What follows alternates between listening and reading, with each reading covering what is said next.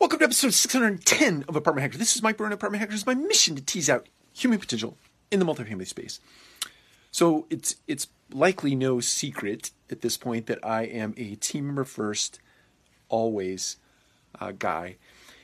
And I believe that businesses are set in place to serve the people that serve it. And the real premise for great business is building good character in the people that work with, for, and around you.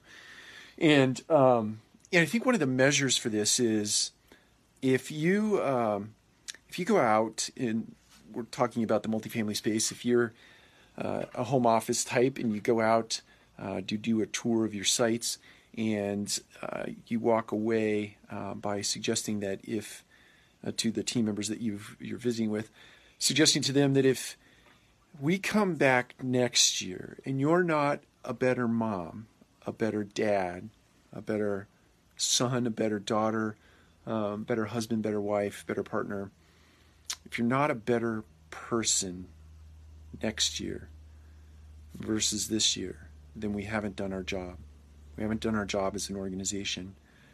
The bottom line of any organization is to build character in the individuals that you work with, around, and for. That's it. And then business happens by default.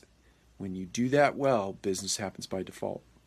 When you do that poorly, or you don't focus on it at all, business has constant ups, constant downs. There's no